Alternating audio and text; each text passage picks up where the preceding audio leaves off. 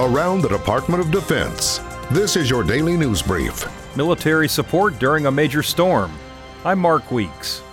The Department of Defense U.S. Northern Command is readying the military to support the Federal Emergency Management Agency during Hurricane Florence. The same capabilities that make the U.S. Armed Forces so powerful in combat lend themselves extraordinarily well to disaster relief. And we are ready and able to support FEMA and state and local officials in situations where unique capabilities are required to assist our communities. NORTHCOM has activated elements of the Army and Air National Guard, sent personnel from the Army Corps of Engineers, and is using defense logistics at military bases throughout the disaster area to stage fuel, generators, food, and water for hurricane victims. We have bases and installation in the storm's path, and our soldiers, sailors, airmen, Marines, Coast Guardsmen, and their families are part of these local communities, and therefore, and as such, we are part of the response. This is a no-fail mission for us. It's very personal for us, and we're capable, ready, and we're postured for success.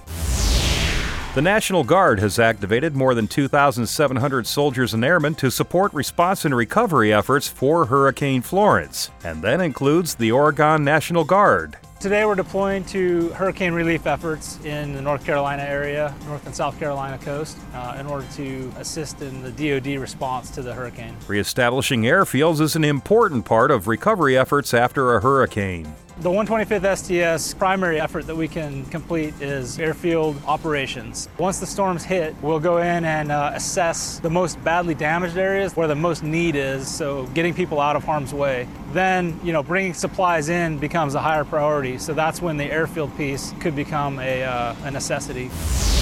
The U.S. Coast Guard secures our nation's coastline, and that includes supporting relief efforts in the wake of Hurricane Florence. The safety of the people in Hurricane Florence's path, as well as our own Coast Guard men and women and their families, are a top priority. We've pre-staged shallow water response boats, as well as bringing in additional search and rescue aircraft, and all Coast Guard small boat and cutter crews are going to be outside of the storm and ready to move in as soon as it's safe to do so. Coast Guard officials also have important advice for anyone caught in the hurricane's path. Please stay off the water. Please don't use social media in order to call for help. Please call 911 or Channel 16. And finally, once the storm has passed, please stay in a safe location while Coast Guard and other partners assess the damage and let you know when it's safe to do so.